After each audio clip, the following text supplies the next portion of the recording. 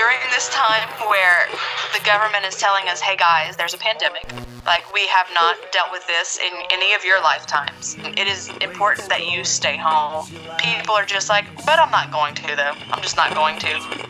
You're listening to Find the Good News, episode 79, The 1 Hour Mountain, a COVID-19 Beacon Series conversation featuring Diana Vallette.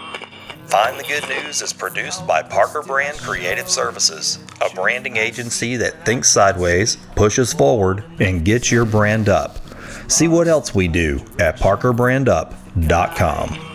Today, human beings all over the world are making social and economic sacrifices to stop the spread of the coronavirus pandemic, COVID-19. Now, I'm going back to visit with many of the good newsy guests that helped build the foundation of this show to learn how they're navigating these strange times. In this special Beacon Series episode, I visit with my spiritual sister, ally, and friend, Diana Vallette. My proximity to Diana mostly begins and ends with social media apps, and yet I feel like I really do know her. From my perspective, one of Diana's great gifts is her ability to self-reflect and then share her discoveries with little to no filter. Since the time I connected with Diana online, I feel like I've watched her go through a series of changes, and that's one of her other great gifts. She allows herself to change. I could tell you that I wanted to talk to her as a part of this series because I wanted her perspective on homeschooling, or spin a yarn that it was because of her spiritual contemplations. The truth is, both of those things are true, but honestly, I just wanted to talk to her, and I'm glad I did. Diana opens a door and makes a safe space for people to explore their spiritual boundaries, and that's a place I like to hang out. Full disclosure, I needed this conversation. It was invigorating, exciting, and I could feel my heart and mind connecting throughout our talk. I learned yet again that people may be physically distant, but when the spirit connects them, they are never far apart. With this COVID-19 Beacon Series, I invite you to take a break from mainstream news and spend some time with good people that are dealing with some of the same struggles you are. Now, seek out that inner space, relax, open your mind, and press play on a little good news. Wake up this morning, you're dreaming up a story. I can hear the way it's going, 'cause you're laughing in your sleep. On the path to your deliverance and a holy wall of light pouring through your window. Old news, bad news, fake news.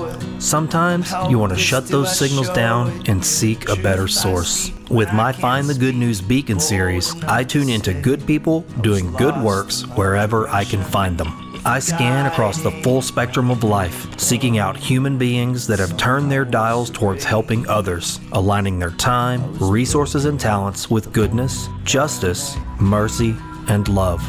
In each episode, I sync up with the hearts and minds of my extraordinary guests. We have dynamic conversations that invigorate the mind long after our transmission has ended.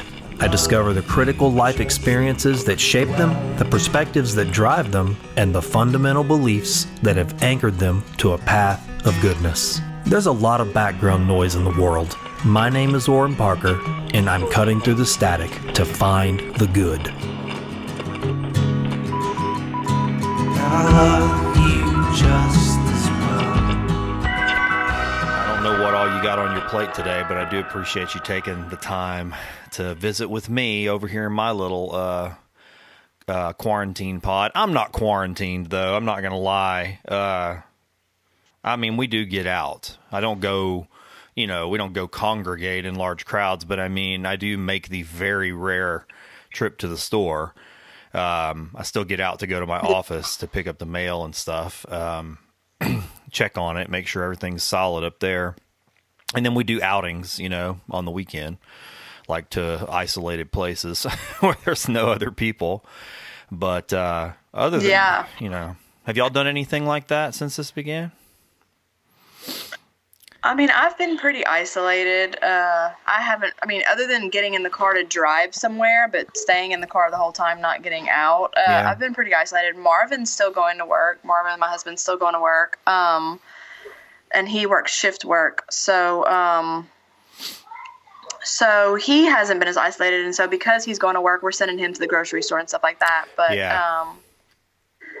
man, can you hear those dogs in the background? I hope not. Oh, it's not that bad. Apology to the podcast listeners. It's okay. My grandbaby's here, and he's sleeping like 4 feet behind me. Oh, yeah, congratulations. How's that? How's that? It's good. He's beautiful. I will say, though, I mean, just being honest, I mean, all full honesty, I mean, that's a wild situation, you know. I mean, no new mother within a week of having got home from with their brand new baby immediately goes into this pandemic mode and the whole world starts shutting down. So it's not like a normal, you know, oh, I can run to the store. I'm out of this particular baby wipe that I like because his butt gets a rash, you know, with these other products. Well, you get to the store and it's like, oh, no baby wipes. You know, it's that kind of stuff that's less so than the social distancing than just the convenience of having access to supplies you might need. I think that was the real unfortunate thing, and I guess everybody had their own perspective on it, but that hoarding that hit right out the gate,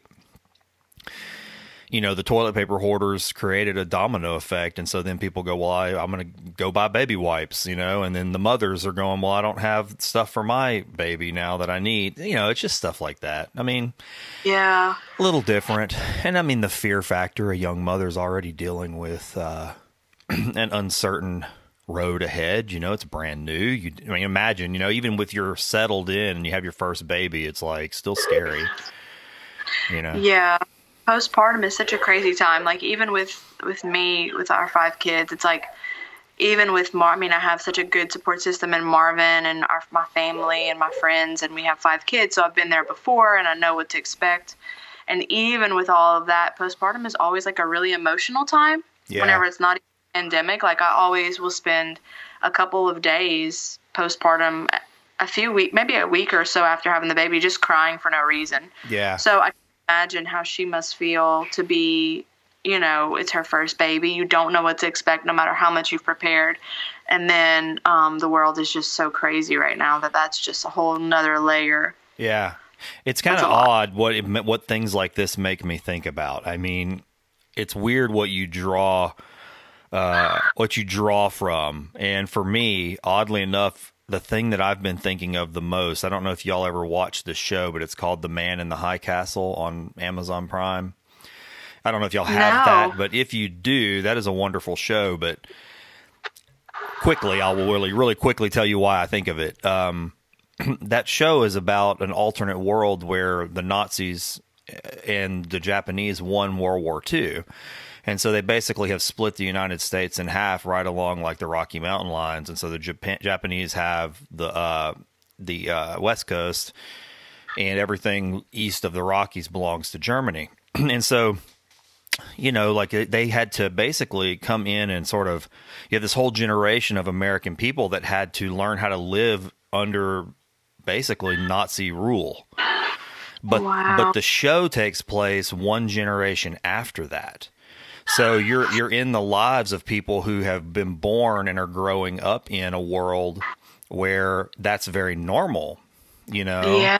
Yeah. And so it didn't hit me till towards the end of the series when I'm watching it. I was like, wow, I never really considered this perspective that these children, it's kind of like we do with our own history when we go, how come we never learned this in high school?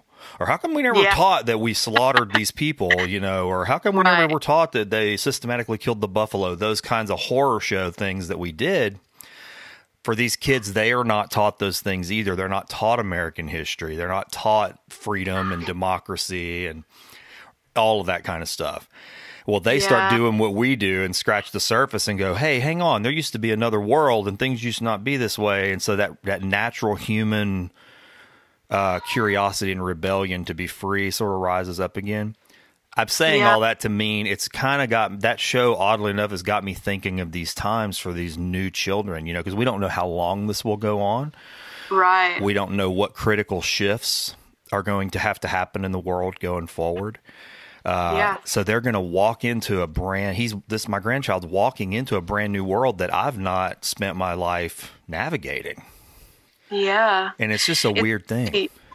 It's crazy to think too, just I think whenever we're younger, we think history is just history. Yeah. Like what we learned in 6th grade or in civics class that was taught by the coach that also coached basketball here in Louisiana. That was like our civics teacher was nothing against the basketball coach, but that's just how it was. And so when you're younger, you just think history is history is history. And then whenever you get older, you realize, wow, how many different filters history goes through. And it's interesting right now during this crazy time. It's like, man, how much it's myself trying to balance between presenting the truth as best as I can, unfiltered, what the truth actually is to my children, but then also wanting to protect them. Right. So then it's like, even that's another layer of history, besides the fact that like, we don't like to admit what we did wrong as a society or as a culture or whatever. Not only that, but then there is a level of are we even aware of what we did? And then beyond that is the protection for those youngest. So I can imagine in that show, there has to be some part of the people that are protecting or that wish to protect the younger generation who are growing up in this crazy time. What a small little cute cry. I know. But anyway. I was about to say I'm about to pick him up, so I'm listening. Yes, no, I love it. Yeah, let me see him. But so I just think it's interesting too, that those of us, no matter how crazy, we just want to protect little people like that. Oh my goodness, he's beautiful. I wish everybody could see how beautiful he is. Isn't this wild? I never would have thought I'd be doing this right now, talking on a podcast, rocking a baby. I Poor know. little baby.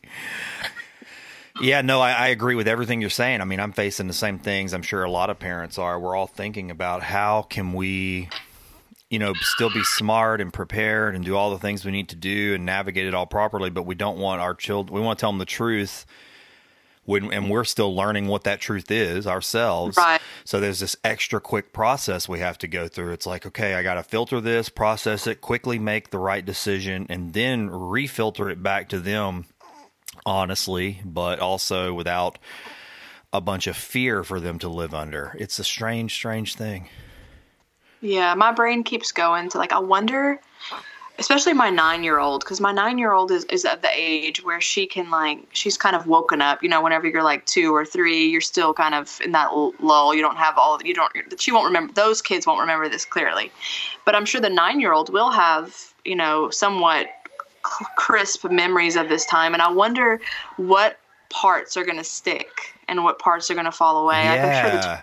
I'm sure the toilet paper has to stick for all of us. That's going to have to be part that's stuck because it's just so preposterous. But I mean, it's just interesting what else is going to stick. It's funny, this toilet paper thing. And you saying that I never really linked these things together, but I get it. I'm anti-war. I mean, I've been that way a long time, and I used to not say it out loud because it caused some conflicts, and I've just become comfortable with that conflict now. And I'm so anti-war to the point where I really wish all that stuff would just fall into the sea and we'd never see it again. And now during this time, what I'm noticing is I'm really seeing that philosophy, or not even philosophy, that thing I believe deeply in, is really highlighted for me, because I look at the numbers now and go, look at what humans spend the most money on. We spend the most money on our militaries. And right now what we need are not weapons, but tools of health and well-being. And we don't have that. It's because we don't invest in health and well-being. We invest in war and industry. And now we finally realize what we really need is health and well-being. And we don't, it's not there. There's a deficit. And so what this toilet paper thing does now for me, as I'm sitting here talking to you, I go, oh, that explains it. We invested in toilet paper, but but you could go to the store and get plenty of everything else, I mean, right. We have this tendency collectively to, or at least in the majority, go out and do the wrong thing. It's just the weirdest thing. I don't know what that's all about.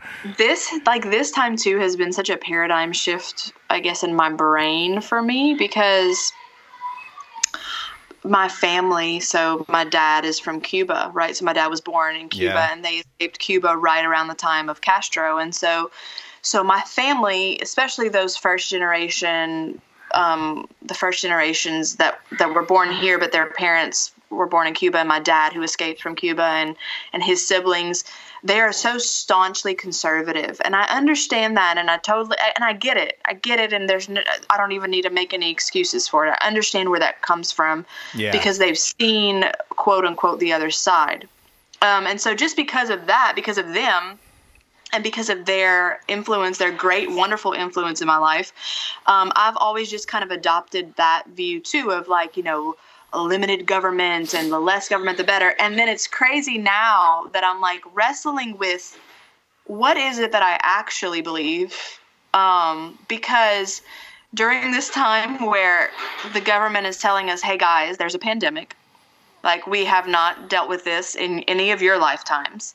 It is important that you stay home. People are just like, but I'm not going to though. I'm just not going to. And so now I'm like, oops. Are you still there? Oh, I'm still here. Yeah. Can you see me? I pressed all kind of crazy buttons. Okay. So then in this crazy time, it's like people are like, I'm just not going to. So then now I'm like, man, I find myself saying, government, we need you. Yeah. Before I thought, get up off our backs, but we're not mature enough. We need you to step in. And so that's been an interesting, really illuminating thing for me during this time. Yeah. Is just starting to evaluate how much of what I've always believed will stick and how much of it will change just through my own life experiences. And I'm happy, I know it. I'm helpless. Sorry for interrupting the conversation, but I have something I need to tell you about. You may or may not know this, but this podcast is produced in the city of Sulphur, Louisiana, one of the sister cities that make up Southwest Louisiana. All of my childhood memories are wrapped up in the city of Sulphur. It's my home, and it's been a good home for most of my life. There is a growing diversity of unique businesses, services, and events in Sulphur, each with a rich and colorful story to tell about their particular place in this little jewel on the west side of the Calcasieu River. My mission is to promote good news, to put a positive signal out in the world.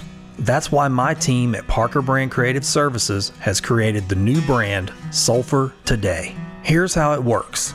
Post your Sulphur event, service, photos, videos, or information using the hashtag Sulphur Today. That's it. My team and I will scan and curate those posts through the social media platforms we've put in place. Before you make your post, just type hashtag. That's a £sign for the folks that don't know what a hashtag is. And the words Sulphur Today with no space. My team at Parker Brand is monitoring this tag right now, and they're ready to create positive digital curb appeal for our city by sharing all the very best Sulphur has to offer through the Sulphur Today social media pages. As the Sulphur Today project grows, we will be scheduling interviews and video sessions with businesses, events, and services so they can tell their story of Sulphur Today in a series of ongoing micro-documentaries. Look for the eye-catching Sulphur Today sign when you're out and about. And be ready, we may be stopping by to visit you for a photo op. And don't forget to stop by the Parker Brand Creative Services studio in Sulphur to grab a Sulphur Today decal for your vehicle or business. We want people visiting our area to know that they can find all the wonderful things we have to offer with ease and be a part of our history by utilizing the Sulphur Today pages or by searching the Sulphur Today hashtag. Do you want to help us tell the story of Sulphur Today? Here's what I need you to do right now. Visit and like the Facebook page at facebook.com/Sulphur Today. And be sure to share positive Sulphur information and post often using the hashtag Sulphur Today. Now, back to Find the Good News. I love you just as well. Yeah, no, it's interesting. I think a lot about that too, because I tend to take a voluntarist viewpoint when it comes to politics, I guess. And I don't even know if I consider voluntarism political. Maybe some do. But it's a small movement. But I think I lean towards voluntarism because I want to believe that human beings can be better and that the natural good will rise on its own, given enough time to do that. I think sometimes, and I've taken that view too, where I thought, well, government kind of sometimes gets in the way of allowing the natural good to emerge on its own and form what actually needs to be, and that would be more permanent. Instead, it comes in and goes, okay, cool, you're trying to do good, but let us come in and tell you how to do good. Right. And so I don't know that we have enough, our lifetimes are long enough, or if we have enough patience or foresight to take like a 7-generation view of things. Right. And I think in a 7-generation view of things, at least right now, I still kind of think I cling to this, that you would have a government emerge that would probably be a little more in line with what I want to see out of voluntarism. But I think right now what we've got are these short timetables. And so it's like, it's Mickey Smith and I were talking, and he said, it used to be the 100-year storm. Now it's the every 10-year storm, and the wildfires used to be once every generation, and now they're once a year. So our timetables are so different, and that makes it to where government does, if its job is to protect the people, to have to step in constantly. And it's just a humanity's against its nature to be told what to do, I think. And it just like, and we're having to see that we're going to have that system of, I guess, that structure come in more often than not, and we're going, hey, we're getting kind of sick of being told what to do, and it just kicks this whole revolution off again. What's weird though about that, I'm reading this book, one of many. I hate that I can't finish a book, I swear. I shift gears too much. But this lady is writing a book it's actually about Southwest Louisiana. It's called Strangers in Their Own Land. And what she interviewed a bunch of people we know, actually. It's crazy. I had no idea this book existed. And what she discovered was that the highly conservative states in the United States, and she's conservative herself, but the ones that demand less government end up being the states that get or ask for more grants and funding from the government. And it's so odd, because then you have the blue states, or even purple states, where they say, hey, government's good, government, we can do these great things for the world, the environment, whatever. Those states tend to have less requirements or needs for grants. And I've actually heard people say that here in our area. They'll say, well, if you like these events, or you like this bridge, or you like this road, or whatever, well, that's because we're getting 48% of that from the government. But the government says, well, if you want our money, then this is what you got to do X, Y, and Z. And I do find that an odd conundrum, that the more conservative we are, the more needs we tend to have from the very people we don't want in our lives. It's an odd thing. Yeah, I don't know. I think especially here, or at least what I see, I shouldn't make such generalizations from Facebook, but it's so hard not to whenever, I don't know, I have a big Facebook friend group, a lot of people that I don't know personally. Yeah. And there are a lot of people who I would say are probably more conservative on my friends. And it's interesting to me to see the disconnects between what they say they believe and what they actually believe. And I don't think that they're even aware of that, maybe. Yeah. I think maybe like in Louisiana, there's like a hive mind there, where it's like, if you want to be good and right and on the right side of things, you need to believe in all of these things. Sure. And that's what this group of people said we need to all believe in and like. And if you don't believe in and like these things, then you're other and you're bad. And so no one really goes within themselves and says, okay, wait, what is it that I actually believe? Sure. They just latch on to what their friend said or whatever. No, it's so true. It is true. I mean, and I'm the first one to say, like these checks that are coming out, to every family. Hey, that's going to be a blessing, right? I mean, it will be. But I do know that prior to this, there are people that would have said, oh, that's a welfare state. We shouldn't be doing that stuff. But yet now that we are those same voices, they're the ones that need that. Those will be, we'll go get in line and stick it in the bank. Right. And I find it odd. I do find that odd. It's easy to say stuff whenever it's not you and you can see the other, just as we're talking about. And I know you and I are both big Richard Rohr apostles, to some degree, however failingly so I might be. But that the idea of the other, I think about that a lot. It paints a lot of my worldview. And then I go, okay, who is this other? And the othering of somebody, making them separate.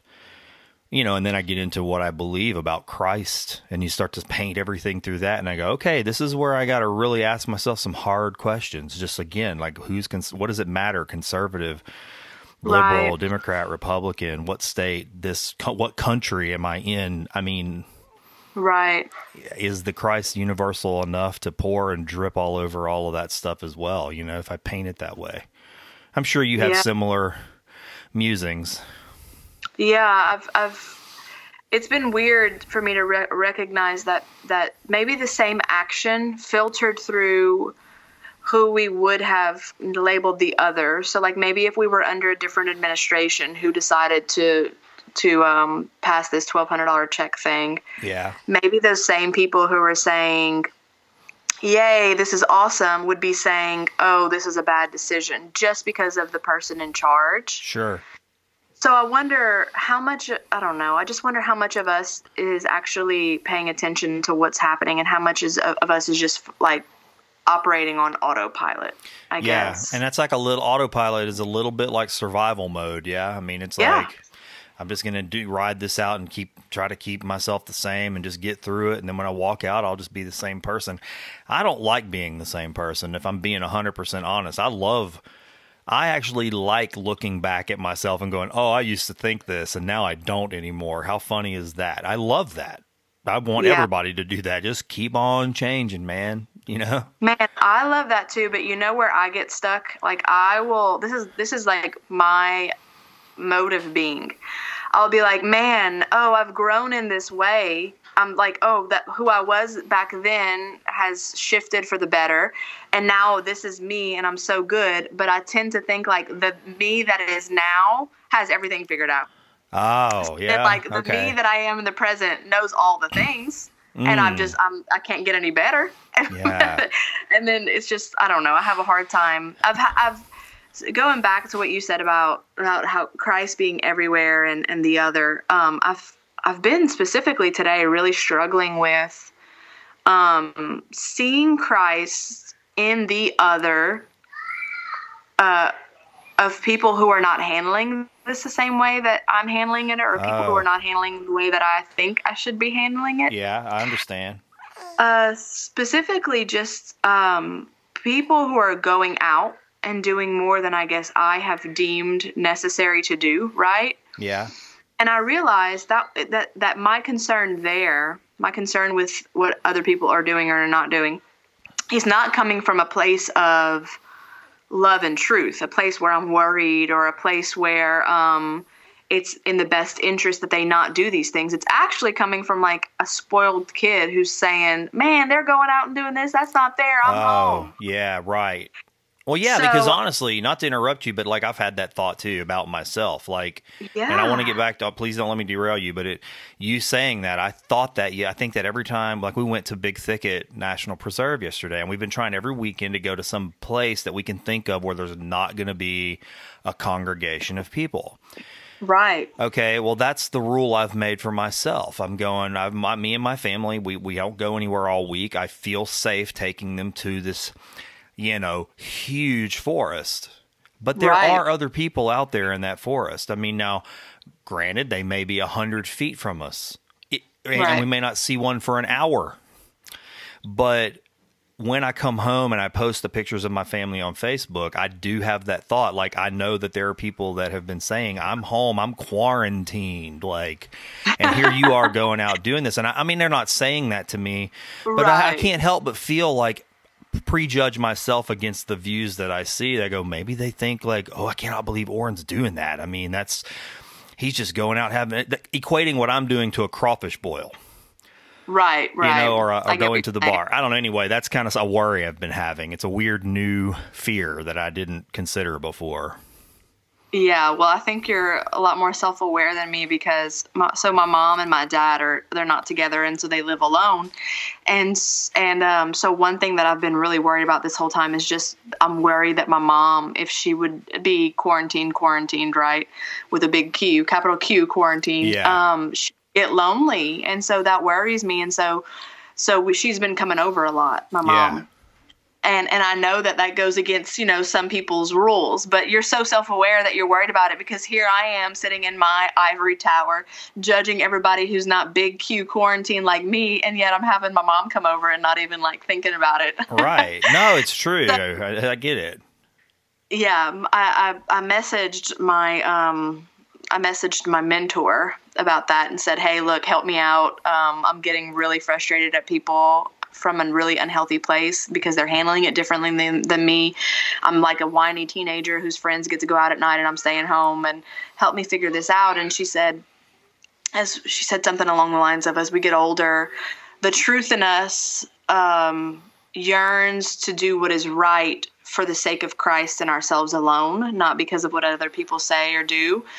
And the truth outside of us wants to do what is right only to, and I'm probably butchering her words, but I'm saying it to the way I understand it.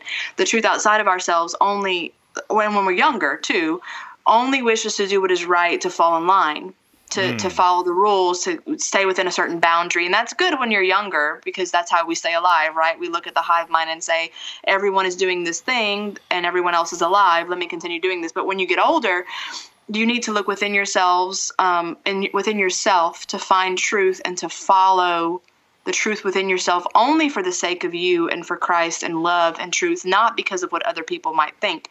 And so she described that when I'm getting frustrated at people for doing something that I wouldn't do, when I'm labeling other people as other, it's because there's a fissure between the truth in me and the truth outside of myself.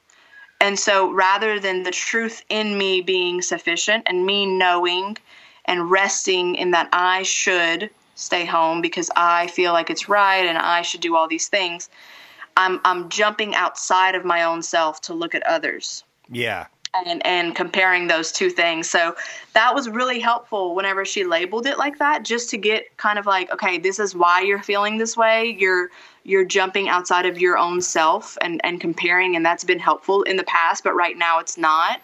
Yeah. And true. In those moments of frustration, maybe just take a few deep breaths and focus on sending love to those people instead of frustration. Yeah, and that's hard. That's hard. That actually takes work. I think it's good work, though. That's one of the things that I don't tend to, when I see that in myself, where I want to quickly just, and I do, I mean, especially when you feel frustrated or even angry and with another human being, and you just get, it almost can squash all of that idea, all those ideas about, or feelings, or even desires to love them in a Christ-like way and offer them some chance of recompense or forgiveness. And so, yeah, I find that in myself. I'm sure everybody does, but I love working through it. I know that's strange because it's often very difficult, but I do like getting on the other side of that when I've gotten through it, and then I go, wow, okay, it can be done. I just have to have certain circumstances sometimes arise for me to get there, because I'm just still a practicing weak person. I mean, I've just got to practice. It takes work, you know? Yeah. Yeah. It's funny how often forgiveness keeps coming up for me during this time, because I keep getting, this has never really happened to me before, but I've been getting a lot of private messages during this time from all these people that I've had sort of surround friends and family in my life. And maybe late at night, I'll get a message like, hey, can I get your advice? Nobody ever asked me for advice, ever. And I'm like, oh, wow. So what do you need, you know? And I just kind of open my mind and my heart, and I've kind of enjoyed it. I'm not going to lie, because I realized how much, even though on the surface, these conversations I'm having aren't about forgiveness, the more we talk, that's the underlying balm. And I find that beautiful. I'm like, okay, ultimately, the longer we talk, we get to a place where someone needs forgiveness somewhere in here. And it makes me wonder if that isn't just the base foundation of just about everything. Somewhere, until there can be a healing forgiveness, there will always be a conflict. If somebody doesn't have that, be the one to end the cycle somewhere. Yeah, that brings me back to like whenever Jesus said, like, "Oh, you're coming before you come here. Don't come here unless you make sure that like your brother is not mad at you, or you're not mad at your brother. Like, clear yourself before you come here." Not because he's trying to keep us from getting there, but because that's just such important work to like look into that. Man, I've been going through. I was actually thinking about you. I remember during our first conversation, you asked me the question, something along the lines of, okay, whenever you had your huge conversion, you ended up at Jesus. Like, how did that happen? Because it could have been so many different ways. How did it happen that specifically?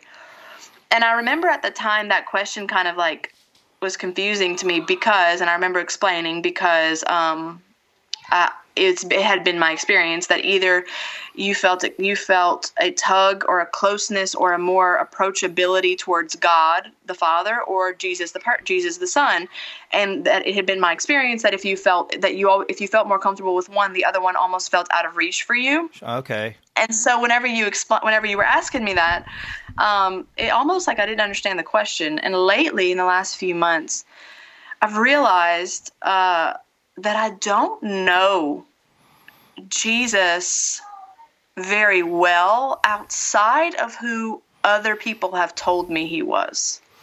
I think, okay. So I've only learned about Jesus through the filter of the church, other people's reflections on Scripture, and so I've been feeling a really big tug to dive into who Jesus the Christ was. And the way that I felt tugged to do that, not only through prayer, obviously, but is through reading Scripture. And I don't know how this came up, but reading Scripture and asking myself the question, what does this poem tell me about who God is, God the Son is? Okay.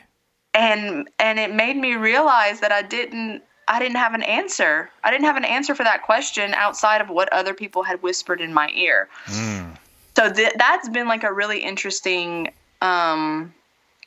journey that I just started. So I'm not anywhere important. No, that's interesting. No, I get what you're saying. I've had some similar experiences like that, and this is maybe this is relatable to what you're saying, or maybe it's not. But like I've always tried to put myself in different lenses, and now honestly, looking back to my time with Catholicism, I see now that it was of high value, but at the same time, I realize it just by my own nature, whatever I've been made to be by my Creator, which I do believe that happens. You're shaped. That was one big lens, and it is still a big lens in my life. But at the same time, like I'm reading, I purposely will go out and stick myself both feet into other lenses. And so during this time, what I've been reading, and something I've always wanted to read, I never did, was the Book of the Five Rings by Miyamoto Musashi. And he was a samurai warrior. And it's a short book. It's only like 58, or depending on which version, 100 pages long. But what I've been finding as I read that, and I went back and started thinking about my mind, it's odd how many of these different books from different religions, philosophies, or cultures, I always at some point in that journey feel like when I'm reading his words, even though I know he's Miyamoto Musashi, a historical figure, and I know he's from Japan, and I know he's a samurai, there are times when I'm reading his words where I hear it's like those words are coming out of Christ, out of Jesus's mouth. And it's so strange. And I noticed it this morning. I was like, as I'm reading this, I'm fully feeling like this is coming from the incarnation, oddly enough. And it's a weird experience. It's honestly probably strange to hear that even. I don't even know what I'm talking about when that happens. No, I know what you're talking about. I do. That's great. It's wild though, but it makes you realize that there is some kind of mystery there to that voice of wisdom. I mean, if as Christians, we believe that the voice of wisdom incarnated in Jesus. When we hear the voice of wisdom, and it's true wisdom, and it vibrates with you, and you can apply it, you go, okay, is this voice of wisdom, even though it's coming out of another culture, place, time, completely disassociated with Christianity, is it still coming from the original well of wisdom, that we would believe incarnated as this man? I don't know. Those are interesting questions I like to ask of myself sometimes. What do I believe about it, and what do I think? That's so cool, because I'm sure, I'm almost 100% positive that that there are some circles or some spaces where if you were to say that, I read this book about the samurai dude, and I was brought to Christ. I felt like it was, Christ speaking through this person, or some Christ in some way intertwined with this person and dwelling there and whatever. I know that there are probably some circles in which that would be heretical. Right. And what I find really interesting is that when you get to a place where you can find Christ in those spaces, the idea that others might find that view heretical does not cause anxiety within you. Right. Yeah, that's true. You feel completely okay. You feel completely okay with the fact that, and understanding. You feel completely okay. You feel understanding, and you feel just all openness to the fact that someone might be worried for you. Yeah. Like, I've gotten there now. I'm like, I understand that if I were to sit down and have a really open conversation with somebody about what I believe and what I'm wrestling with, that some of those people might be worried for me. Yeah. But I'm not worried for my own self. So I feel peace in that. Yeah, no, I get that. It's kind of odd because, I know you and I both listen to Richard Rohr. And I know a lot of people do, but for you and I, and just the only reason I say this, I'm making a big assumption here, but I feel like we both kind of keep up with his podcast and his works, and we've both read some similar books. And, I hear him say things sometimes, and I go, and how sometimes he'll do this with his interviewers. He'll go, yes, that's it. There are times whenever I hear him say that, or he'll be talking about finding Christ in his dog. And I will be going, yes, Richard, yes. Because I'm going, these are the experiences I've had too. And I love that. Right. I love that. In my mind, in my imagination, I see these beings across time.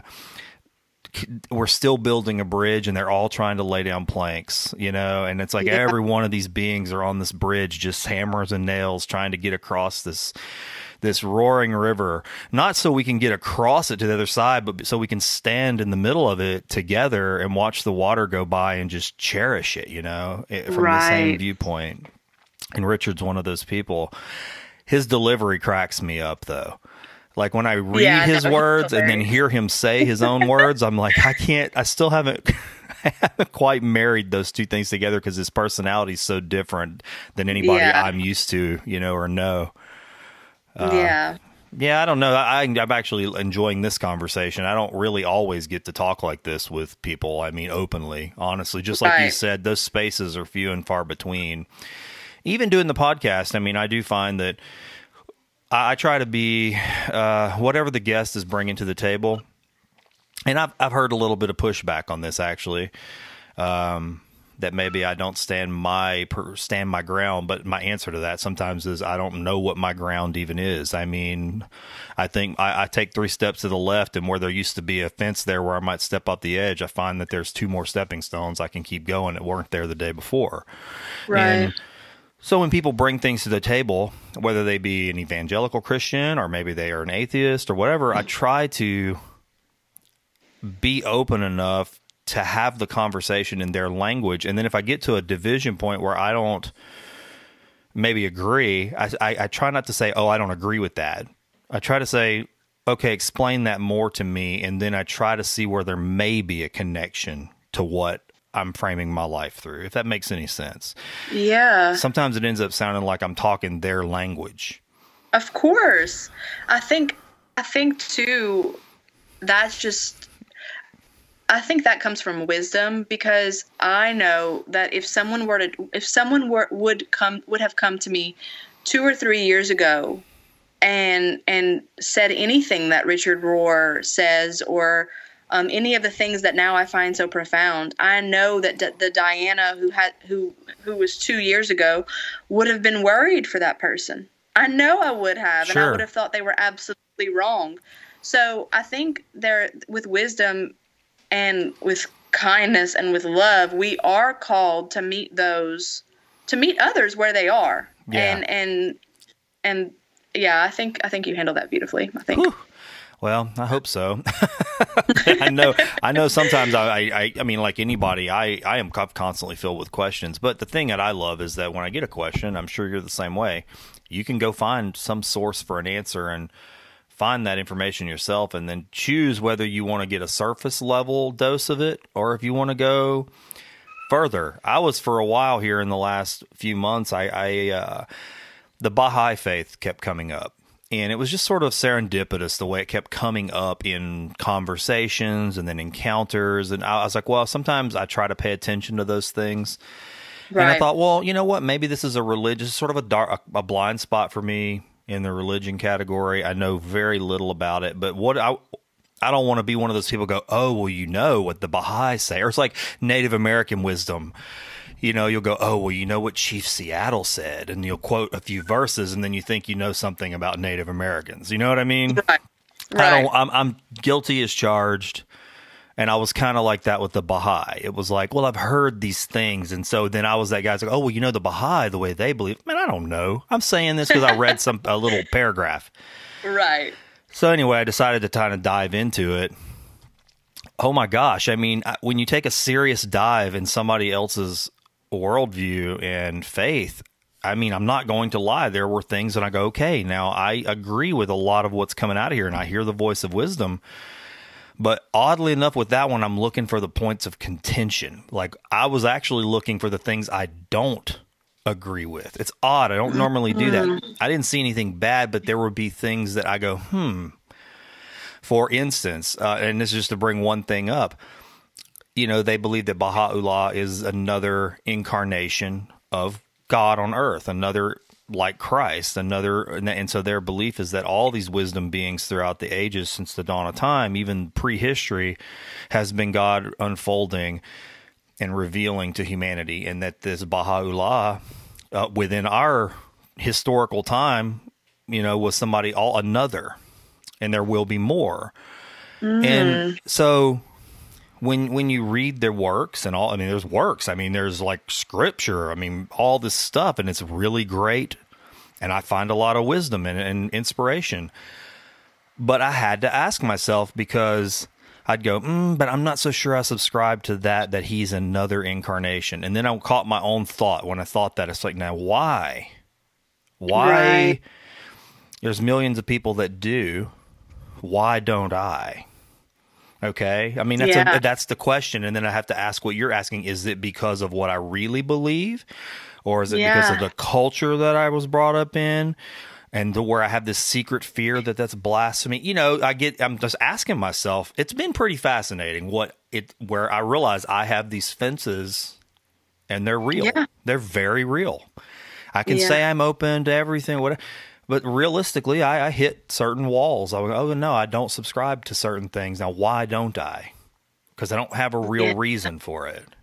Right. And that's hard to admit out loud to everybody. But I mean, you know, it's interesting.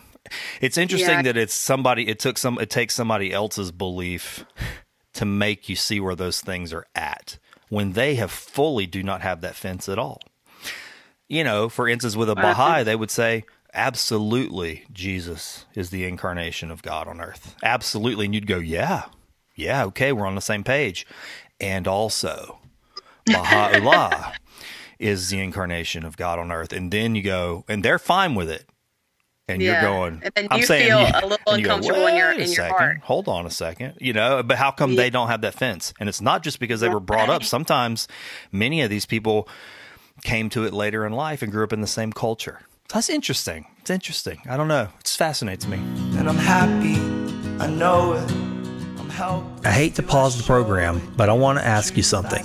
Did you know that you can help me and my team at Parker Brand Creative Services grow the Find the Good News signal? For less than a fancy cup of coffee, you can become an Early Risers Club patron on our Patreon page. What's Patreon? Well, it's a way for creators to fund their projects by pooling support from those really passionate people that believe in what they're doing. Do you believe in what we're doing with Find the Good News? I hope you do. We believe that there's already enough negative news in the world, even right here at home, and that good people doing good works deserve a platform to speak from too. That's why we created Find the Good News, and we believe in that simple mission. Maybe you believe in it too. If you do believe in finding and sharing good news, then head over to our Patreon page right now or check out the link in the show description. For a commitment of $3.33 a month, you can join the Early Risers Club of Find the Good News Patreon supporters and get access to the B-Sides, a patrons-only podcast with the crew behind Find the Good News, Parker Brand Creative Services. Each time we level up, the Patreon rewards will get bigger. If you're tired of old news, bad news, and fake news, help support Find the Good News at patreon.com/findthegoodnews. That's patreon.com/findthegoodnews. Now, back to the episode.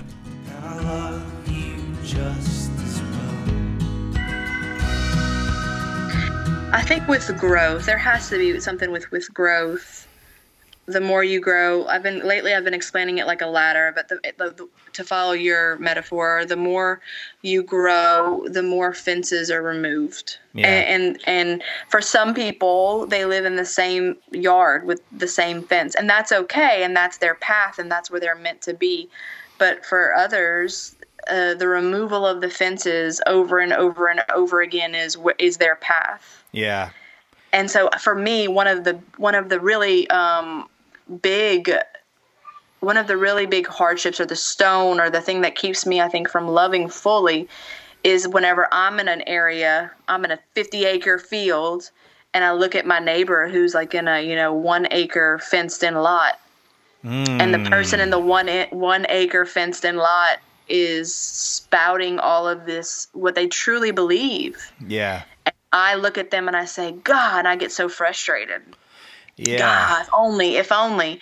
But it always turns me into my own self to realize, hey, you're maybe not as loving as you think you are. Yeah. The fact that you're even casting that judgment to that person. Yeah. No, I actually get that, because I actually have a situation in my life where, love thy neighbor as yourself. I actually have an actual tangible neighbor that I'm not there yet because of real reasons. But that is a very interesting thing to actually have, not a metaphorical neighbor, but an actual neighbor that literally doesn't like you and could would hurt you.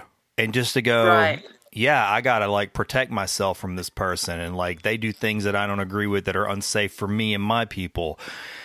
And to actually have that in your life, and for it to just be present, omnipresent. I mean, it's always there, because when you try to build a bridge that it's like gas and matches on the other side, you go, wow, what do you do with that when you follow the teachings of love thy neighbor? Right. It's a weird thing to have a conflict like that. And I do see, there you go again. I go, okay, I'm just human, and I definitely have some work to do. And why do I care? That's the other thing I think sometimes, why would I care to solve this? Because it's a part of something. I think for me, it's I go, because it's a part of the teachings. Gosh darn it. I mean, it's said, it's on freaking cards that we hang and plaques we hang on our walls, is on t-shirts, and we love to pull it out of the bag whenever we want to give somebody a piece of advice. And I'm like, well, here it is. Here's the love thy neighbor. And it's the, hallmark saying, and I can't apply that darn teaching right here. It's like a deep thorn under the skin. It's a weird thing to have that. Yeah, I think at some level, at the very core of spiritual work is, at the very core of it, it has to be that we understand the definition of neighbor better and better and better, right?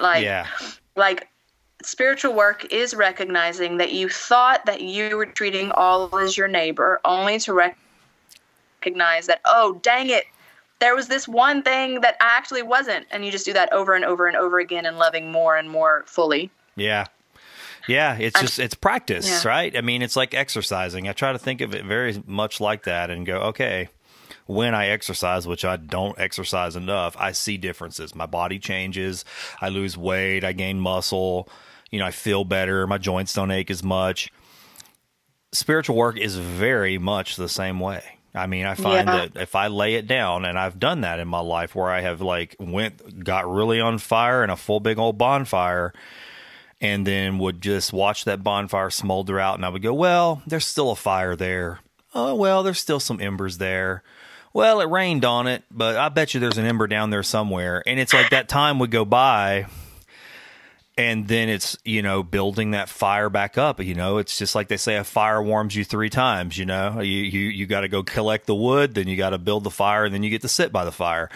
That's all warming you. And I think spiritual work is the exact same way. It's like you have to build that fire back, and it takes work, and you will be warmed as you go. But you will get the benefits if you keep practicing. But when you lay it down, you may have to just go right back to the basics again and rebuild that fire with a little kindling and all that. Just go right back to it. Yeah. Well, this is fun, but I didn't even think we were going to talk about this stuff. I had all these other questions to ask you, and we're just like, it's actually good. This is kind of like church for me. I don't really get to go. I don't go to church, so this is church, Yeah. For me. It's funny. I have this sort of digital pen pal that I met through, oddly enough, and this is the beauty of social media. I love this. And you mentioned something about this earlier about people that you don't know that kind of connect with you online.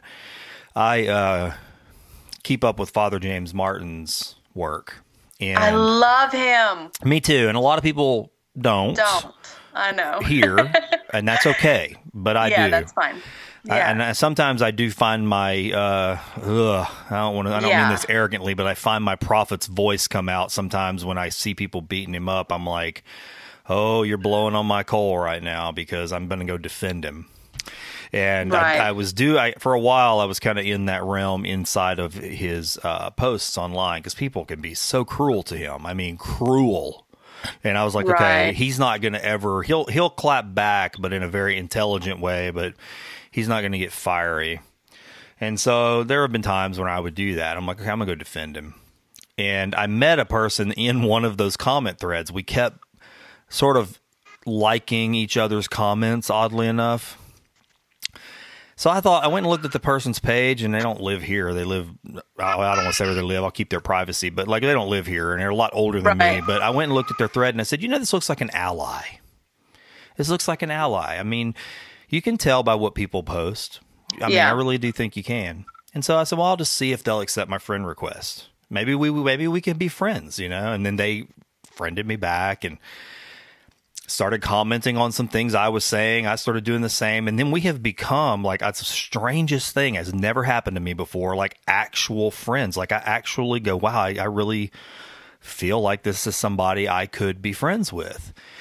And oddly enough, now, like he'll post a picture, like this morning he posted a picture of a water lily and talking about now we're all disconnected and this beautiful thing. It was like this sermon practically from just an ordinary man, who was contemplating the water lily and how it makes him feel connected to other people who may be looking at a different plant somewhere else. But that's our communion right now. That's our church. That's our connection. And we still have this, Yeah. And I was like, it's funny because I was having similar thoughts like that yesterday. I was like, we're in the forest and I'm looking at these particular leaves that are anywhere. And maybe somebody else is doing that. And we're connected through that common thing in humanity. Yeah. And that's like church. That's been like church for me. And I'm so thankful for these tools and these strangers that become friends. And so because they're creating a kind of network of love that I had not really allowed myself to experience online before, Right. Like I really saw his picture of the water lily and I actually went, okay, can I put myself where he's at and hear the water and see the flower with him, even though he took it yesterday? You know what I mean? Like, right. But feel close to this person. Yeah. I don't know where I'm going with that. It's just sort of makes me think of church and this body. Yeah. This communion. For sure. Yeah.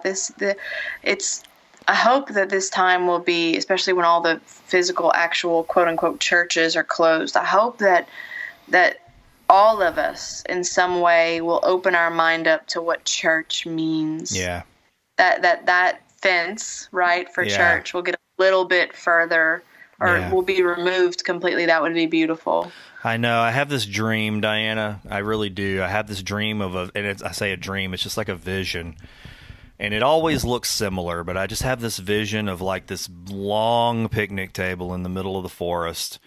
And there's somebody at the end of the table. I don't know if it's a man or a woman, but they're pouring wine and handing out fresh baked bread. And people just come walking from every direction in the woods, and they all just sit down and laugh and eat the bread and drink it together. They're not kneeling. They're all just thankful to be connected, and something about that just touches my heart. And I think it's just out in the wild. I love the forest, but I mean, what I'm saying is it's out in a wild place, but beyond the border of what we consider sacred in these walls sometimes, in our little cloisters that we make. It's just some place that people go and they discover it and they go, oh, this is beautiful. This is beautiful to be with people this way. And we don't have to even say anything because you feel it at the table. Pass the bread, pass the wine, and everybody's hands. It's not just one set of hands, there's the hands at the end of the table and everybody passes it one to the other, and I know that that's very much what some people practice to some degree in their communion rituals in our Christian world. And, but I don't know. For me, there's just something beautiful about that picture in my mind, and I don't know what it even is, but it's definitely there. I'm so glad you shared that, because while I was listening to you say that, like that was like emotional for me. And I feel like if you really close your eyes and imagine that,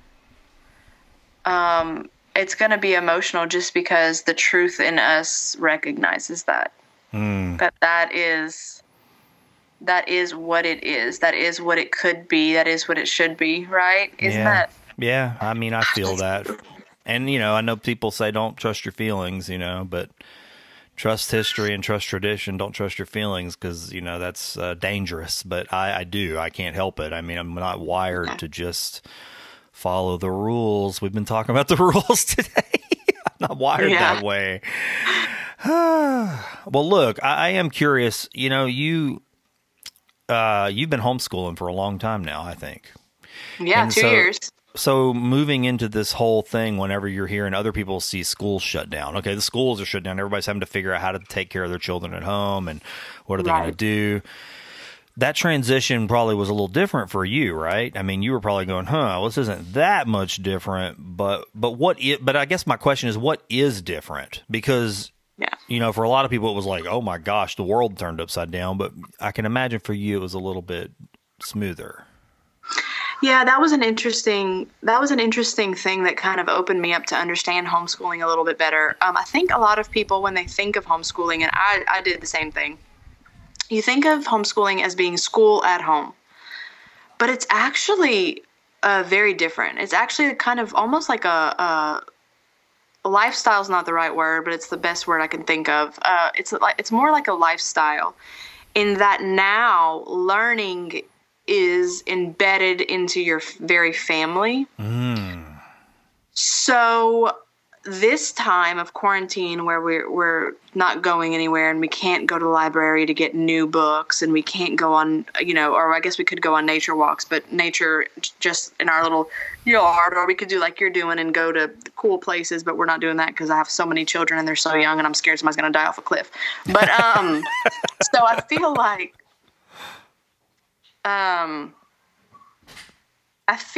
like this time has actually been super different just because the freedom is not there. Yeah. I have not, since they closed school down, done traditional schoolwork with my kids not even one day, because it just seems like that would be very stressful. And I feel like I would be spending this time yelling and angry with my kids instead of just enjoying time together. Yeah. So the whole homeschooling thing has been different. I feel like God was like, hey, Diana, we know that you're a weak little baby who complains all the time. And so because God, God knows you're about to be quarantined, Diana. So he was like, let me give you 2 full years to be used to being around your kids constantly. Nice. And I'm going to give you an itch to spring clean your house a couple of weeks before the quarantine. Wow. So I'm in a wonderful place right now because I'm used to being around the kids constantly, and my house is super clean. Wow. I feel like if either of those things had been different, we might have a different Diana here today. Yeah, that's interesting. That's interesting how it fell in line and you were able to kind of transition right into that. How's your husband dealing with it? I mean, if that's his business, I'm sure, but if you can share anything, I'd be curious. He's not allowed to have his business because he's married to me, poor little heart. I know that. I follow you online, Diana. You know what? Can I confess something to you? I laugh at you. You make me and Michelle smile so much. But there are times, because everybody's different. Every couple is so different. And y'all make me realize that because you will post things that I would never let Michelle do. I look at Michelle and I go, I'll be laughing. I go, did you see this that Diana posted? I said, her husband. I said, he is such a good sport. I said, because, and she's like, oh, I know. I'd be like, girl, you ain't posting that. You better not post that. Yeah, I've beaten him down through the years. Oh, he's such a good sport. He's such a good sport. Like he's like the most easygoing person that ever existed in the world. But how he's doing during quarantine. I felt frustration. That's another thing. And it's another Diana feeling frustration. I felt frustration with his employer. He works at one of the plants in the area. Okay. And their lack of literally anything, Oren, has been like mind-blowing to me. Really? I didn't know this. I haven't heard anything from anybody. Yes, like the first week when this was going on. So the first week school's now been canceled. We're under this whole thing. No email, no company memo, no meeting. I mean, just business as usual. Business as usual. Wow, okay? That's surprising actually to me. So he came up with his own weird 2-glove method where he has 2 gloves on at one time, and when he touches one thing, then he takes off the pair of gloves, then he touches the other, and he puts on 2 more. He's like had to implement his own thing. Yeah. Now, he told me in the last few days, the plants have put up some measures where I guess they have those N95 masks at the plants. Okay. And so they're implementing kind of like a library checkout system, whereas if you check it out, you can't come back and get more. We need to keep track of where these masks are going. Right. They're putting plexiglass up to where in different departments. And then before you walk into the plant, you have to have your temperature taken. Okay, so they are doing that. Well, those are pretty good protocols right there. That's great. That's great. But that's new. Yeah, so it's like just doing that. Yeah. Right. My husband works in a really like a smaller area. There's only a few people that he works with, and his area of the plant is high traffic. Okay. So other people from other areas of the plant frequently come to where he is working. And someone in his department is about between 60 and 70 and has leukemia. And this person is still working. Ooh. The plant has done nothing to... That's surprising, actually. Yeah. Is it, though? I mean, I'm saying it's surprising. Only reason I say it's surprising is because you think they're run like a certain way. It's like a military type of atmosphere, very disciplined. Because I've worked in them through my business, and there's a lot of extras you got to do. But on the flip, I'm also not surprised to hear that the machine doesn't really care too much about the one, if that makes any sense. See, I was so surprised. And what's weird, too, is that he was surprised. And I asked him, because he's so easygoing like we talked about, the way he's been handling this is very surprising to me. I would have thought he would have been the person that had been like, oh my gosh, it's all fine. Like everybody's being so dramatic, blah, blah. But he's taking this super seriously. So for him to say he's disappointed or he's confused by the way that his employer is handling this and he feels like they could be doing more, that means a lot. Because I bet, especially if you're used to him being another way and you're going, okay, so I get that. It's a difference. Yeah. Yeah, it just feels like they could be doing more. Like even with hurricanes, I mean, they have a hurricane crew where they swap out, and the plant can run beautifully like that, where they swap out workers so that there's not as many people. They're not even doing that, so it feels like more could be done. And it feels weird. That feels weird to me. It's very interesting too. Now that I'm thinking about this, I mean, you go into the refineries, and have you ever been inside the refinery? No. I mean, for people that maybe never have been, and I don't know, maybe here probably more people have than not, but for me, it's always sort of a culture shock when I go work in them because, I had this sort of meditation actually years ago, and I was like, man, this is such a the social distancing. I felt like that when I was in the refinery. I was like, you've got things covering your eyes, things covering your head, things covering your body, things covering your hands. There's no vegetation. It's all machines. There's all this protocol. And I thought, man, this is just the ultimate cutoff for me.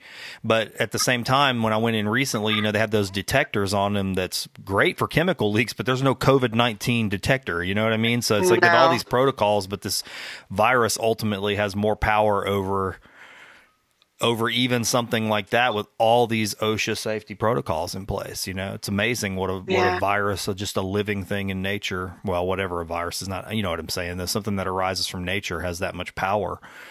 Yeah. Even with all those, that sterile environment.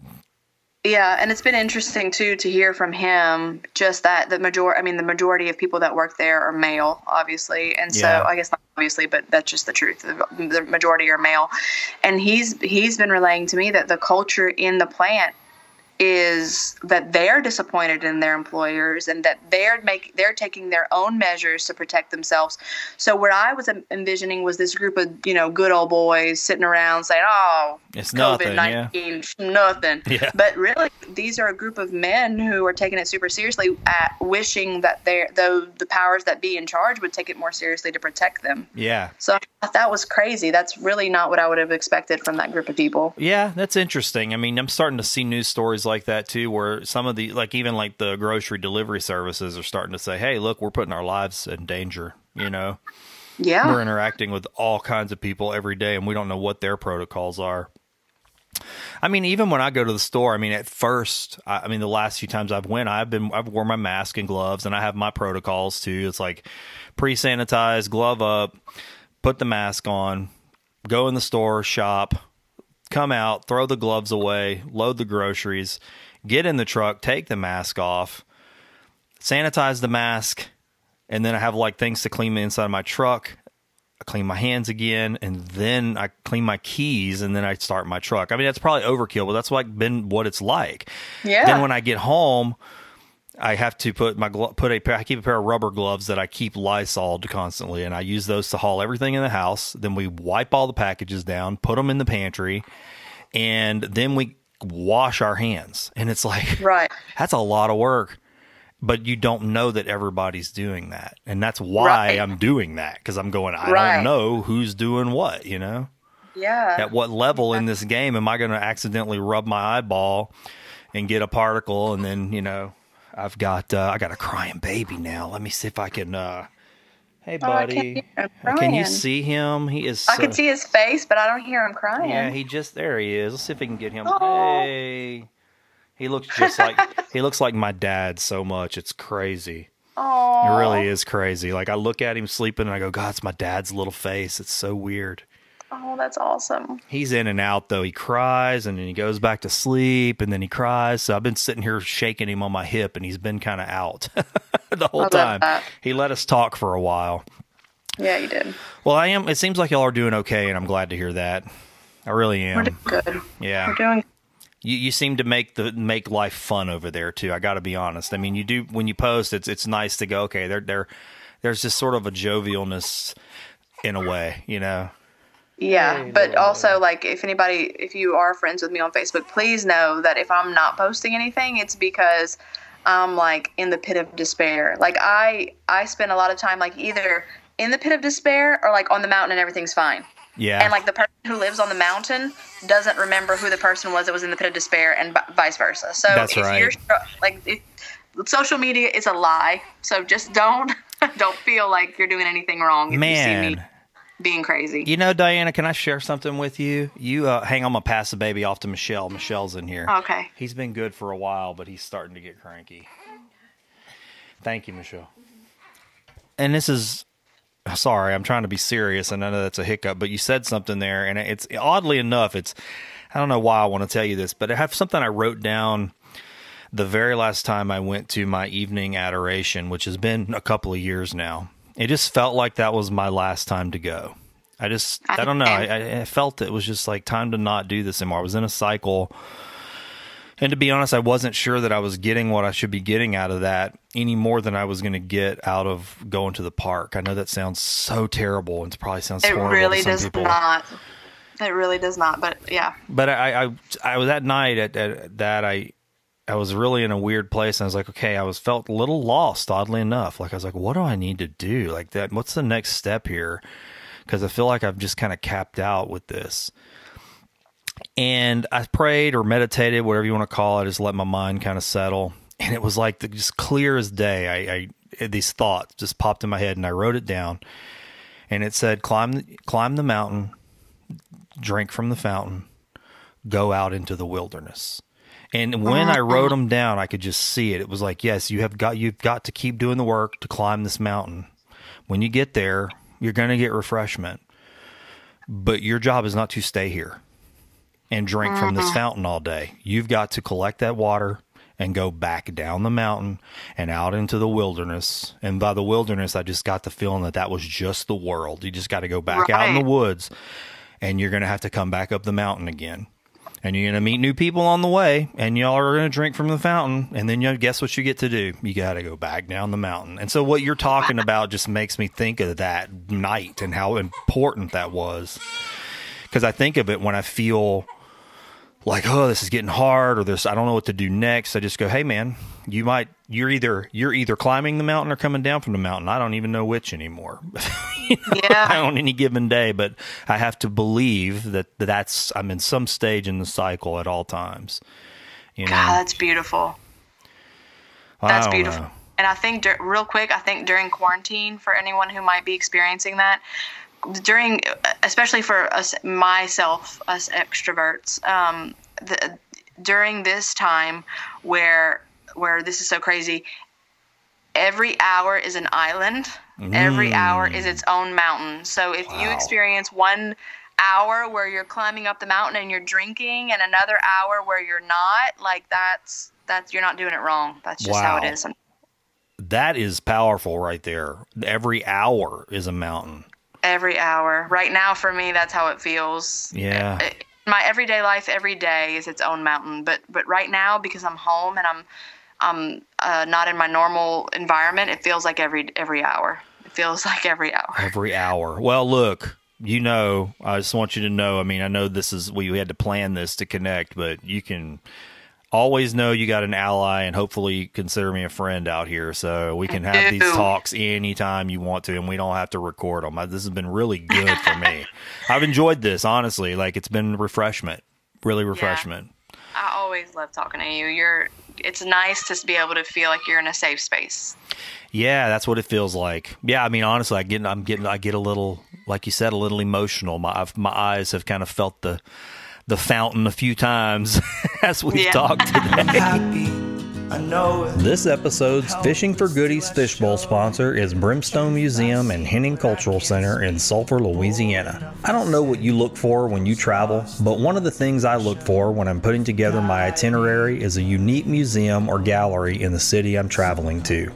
I do this almost every time I go to a new city, but if I'm being honest, I'm guilty of not always doing that very thing right here at home in Sulphur, Louisiana.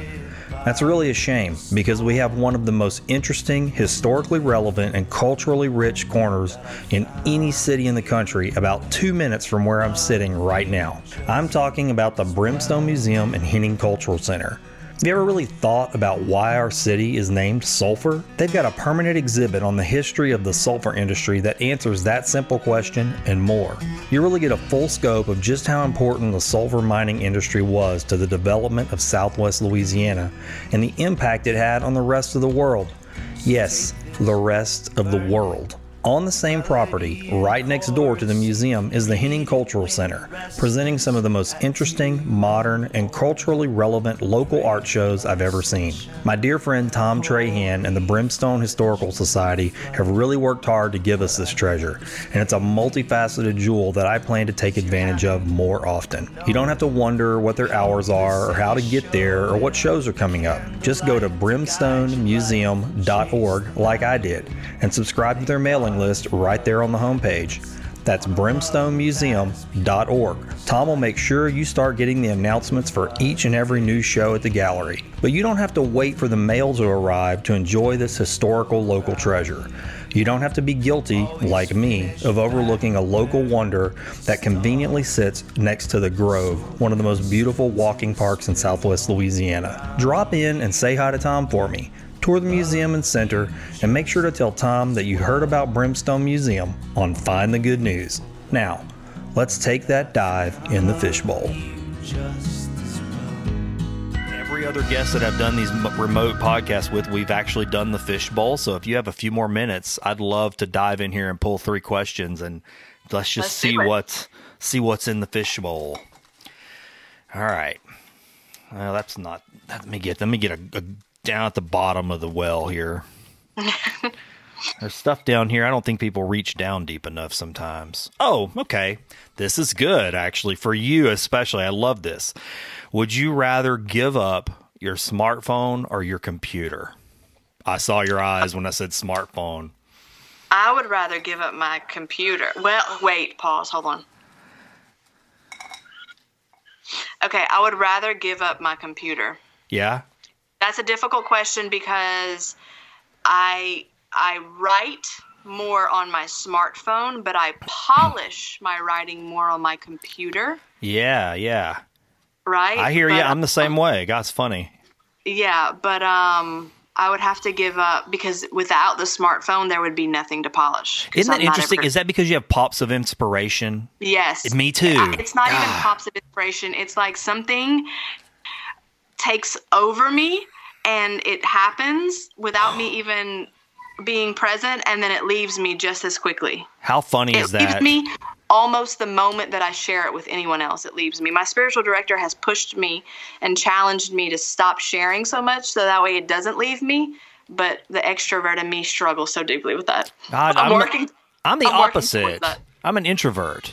Yeah. But it's funny because I know that feeling, and that's partly why I prefer writing the initial thing on my phone, because it's again getting back to that hot coal thing, and it's just what you're talking about. It's inspiration. I mean, the word inspire is to breathe, it's spirit, and I just think sometimes it does feel that way. It's like I have this writing tool, this modern writing tool, and the spirit breath wind is blowing on the coal right now, and if I don't catch this, then the tinder that is not going to catch a blaze, and I have to do it. I just got to let it go, push it out there, and then polish it.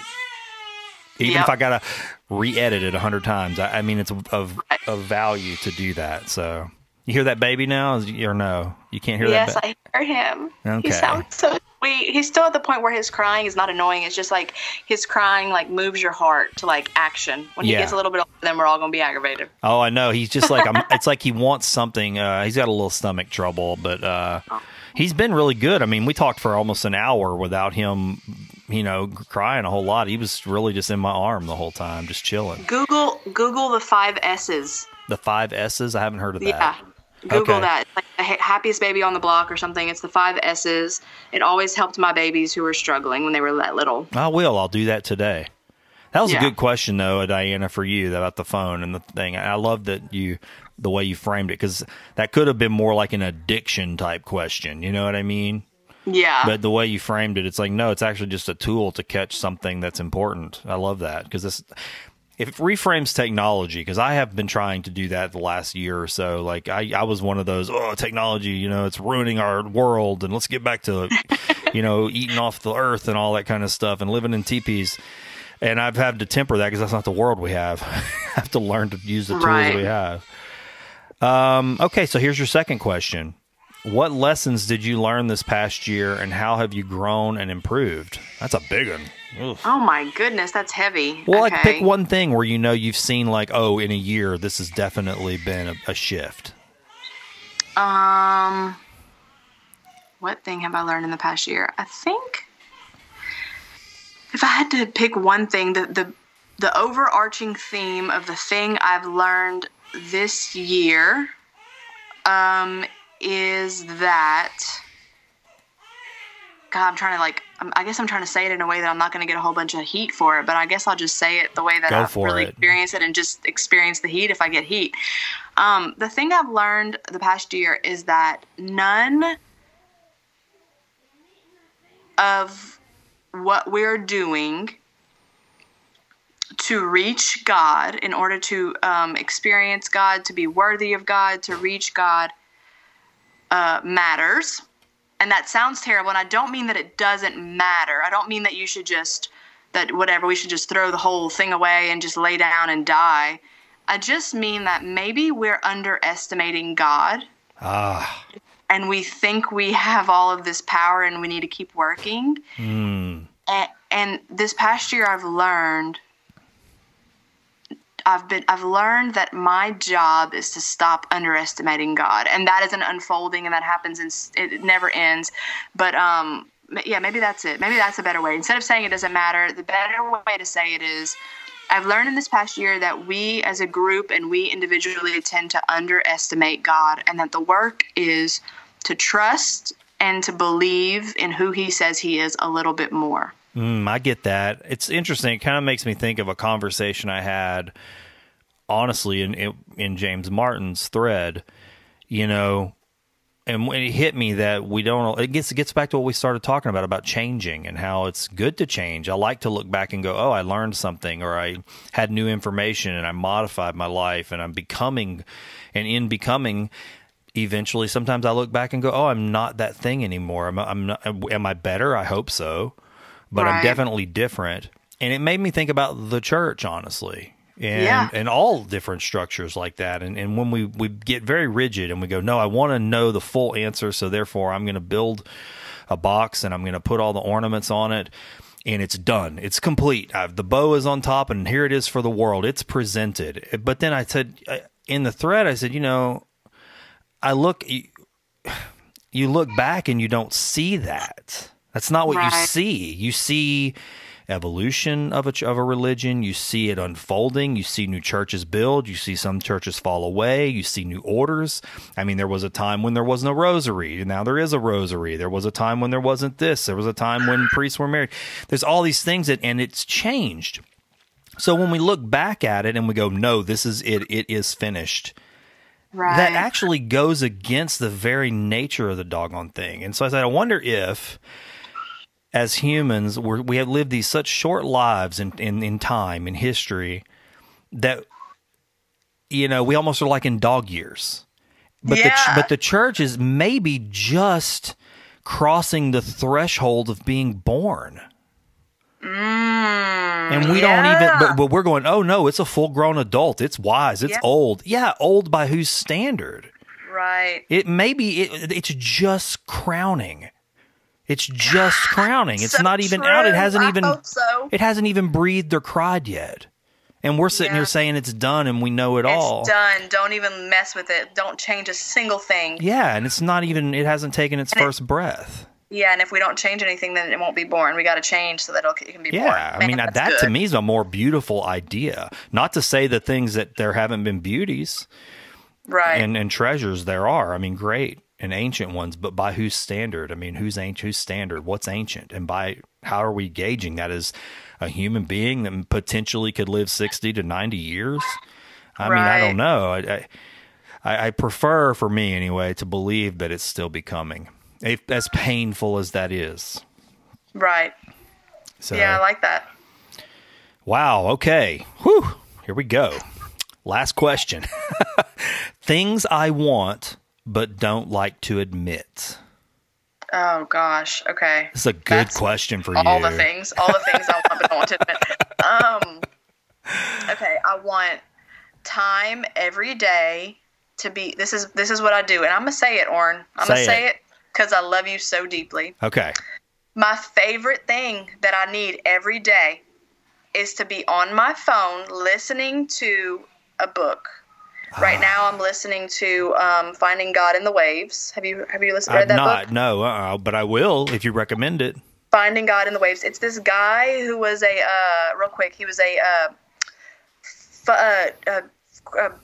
Southern Baptist. He was a Southern Baptist, grew up Southern Baptist in a good, real, which he makes a joke, like in a real open, welcoming, not a godded fire brimstone, but like in a good, loving, accepting church, Southern Baptist.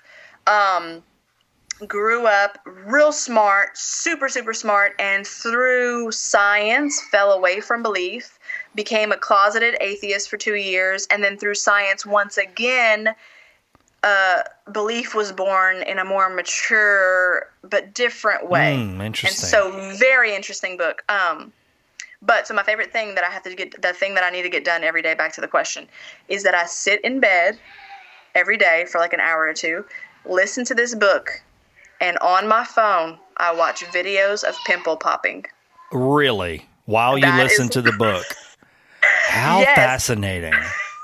I would have I did not know this is what you were going to say. I was going, what is she going to say? I can't believe that's what you said. If I just listen to the book, I'll fall asleep. Oh. So I need to watch something that I find fascinating, and pimple popping just fits that for me. My friends have lovingly suggested to me that instead I watch something beautiful like cake decorating or like nature. Yeah. But yet here I am, continuing to watch blackheads pop. Have you seen that thing you can buy? I'm sure you have. I don't know if you just prefer to watch it, but they have like, it's like a bar of soap. It's like shaped. That doesn't do it for me, Oren. Okay. I need the pimples. You got to watch them. Well, this bar of soap has little holes in it, though. Have you seen it? It doesn't work. You got to actually just watch it. Man. It needs to be oil glands filled with dirt. Wow. And let me tell you something. It's funny because I'm going to be honest. I don't mind doing that. Like if one of my children has like acne or like something that needs to be dealt with, that doesn't bother me. But I take no pleasure in it. And watching that, it's funny because one of my sisters loves that stuff. And I'm like, no, thank you. How funny that relaxes you. I wonder what that is, though. I mean, psychologically, getting serious for a second, like, is it something about seeing something pressure released? I mean, I always wonder, like, what is it that is there like something more, the rupturing or the birthing of a thing, like, oh, it's out. It's like a feeling. I don't know where it comes from.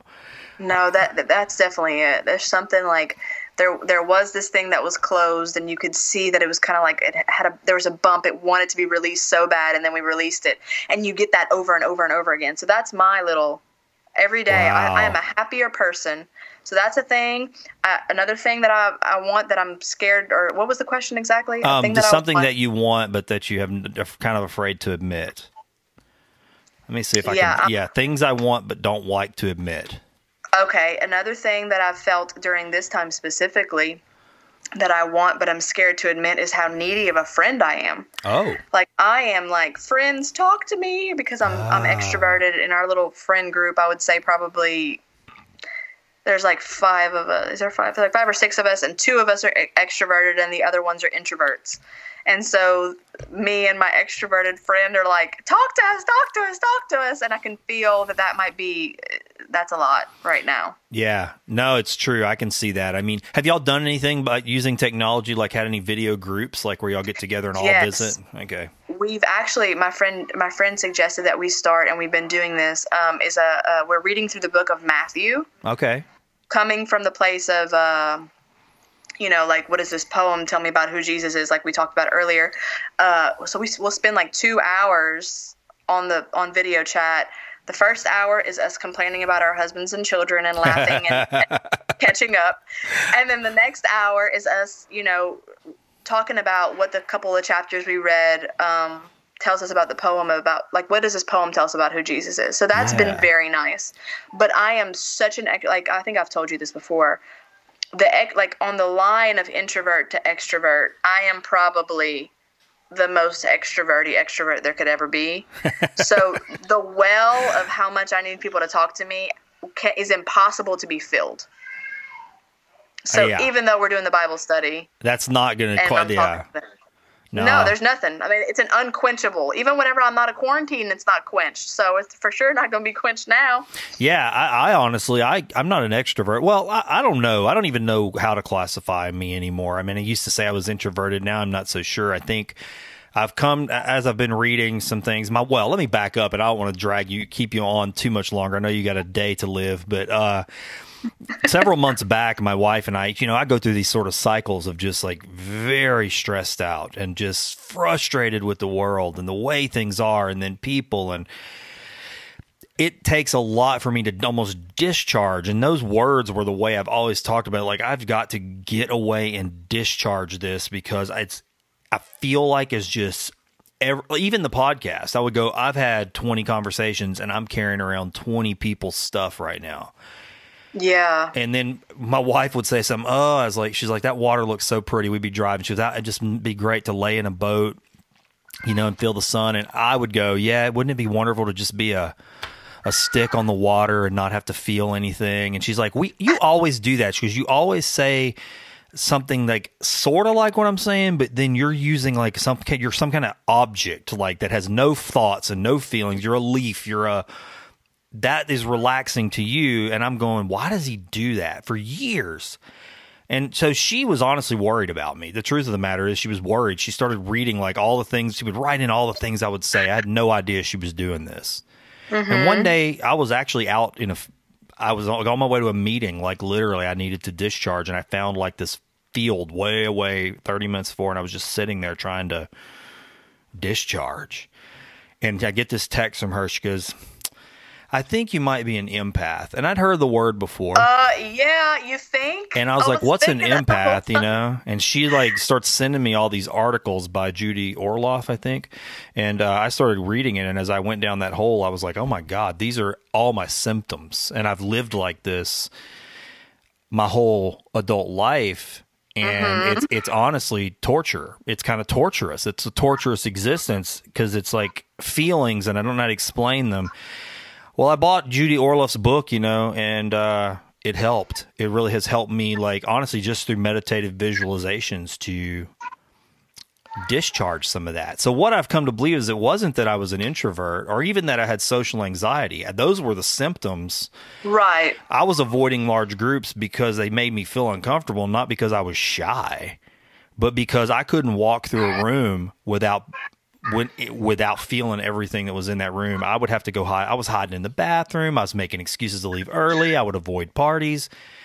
I'm not shy. I mean, I can see that I'm not shy because I'll talk to people openly about anything. So that was a miscalculation for me to say that I was introverted, I think, all those years. It was just a symptom of being kind of, I guess, highly empathic and not in a cheesy, Crystal. And I don't mean to be not a cheesy kind of way, like really there's something to that. There really is. I didn't know that though. I never took it seriously. You're like, if I'm on the extrovert of the line of whatever, you're highly empathic in that, like, I'm sure you've heard the metaphor, like the canary in the coal mine. Yeah. Yeah. Yeah, you're a canary in a coal mine, and you're, like, as Glennon Doyle says it, you're paying attention in a way that, like, not everyone else can pay attention. Yeah. And so it's exhausting to you, and everyone else says, dude, just chill out. And impossible. You can't. No, you can't. Yeah. Right. Yeah. I am not that. Really, at all. No. I am the person that exhausts people like you. I am not that at all. I have a friend that is, though, and so I've been able to understand that a little bit more through her. It is interesting, though. This kind of communication I have found for me is very healthy. Oddly enough, this distancing thing, this staying in touch with people and being able to see them, like when I ask you questions, just being able to see your face, like, I could tell, like, that's a question right there I want to answer or I have to think about. And it's nice to be able to do that, but at the same time, I'm not necessarily direct contact with your emotional energy or anything right now. So it feels healthier, oddly enough, for me. I don't know why that is, but But I have learned in the last year to kind of protect myself to some degree, and so I've gotten better. I mean, it's kind of weird. I know it's probably, some people probably go, that's not real, but it is very real as somebody who's lived with that. I can tell you for sure. There's things you can definitely do to protect yourself, and also choose when is the time to open up and feel someone's energy, you know, when it's really valuable, to save that energy for those times when you can sense that somebody's really needs you to be open, you know? Yeah. Well, this has been, I get that, just a great little morning. Thank you. No, thank you for asking. Yeah. Well, look, you know, we don't have to record if you ever want to chat. We can set some time, just have a little, who knows how long this will go on, you know? I know. I'm kind of just... I know, and we can keep on just... If you find something that somebody says, like Father James, whatever, you send it over, and I'll keep sending stuff over. Yeah. And we'll keep... Yeah. And I'm going to remember something, my big takeaway, every hour is a mountain. Yeah. You know, and during times like this, just take 1 hour at a time, one mountain at a time, you know? For sure. And maybe at the top of that hour, there might be a little fountain up there. Yeah, we can go drink it and we can go share it. Yeah. All right, Diana. Thank you. Thank you, Oren. You have a good day. You too.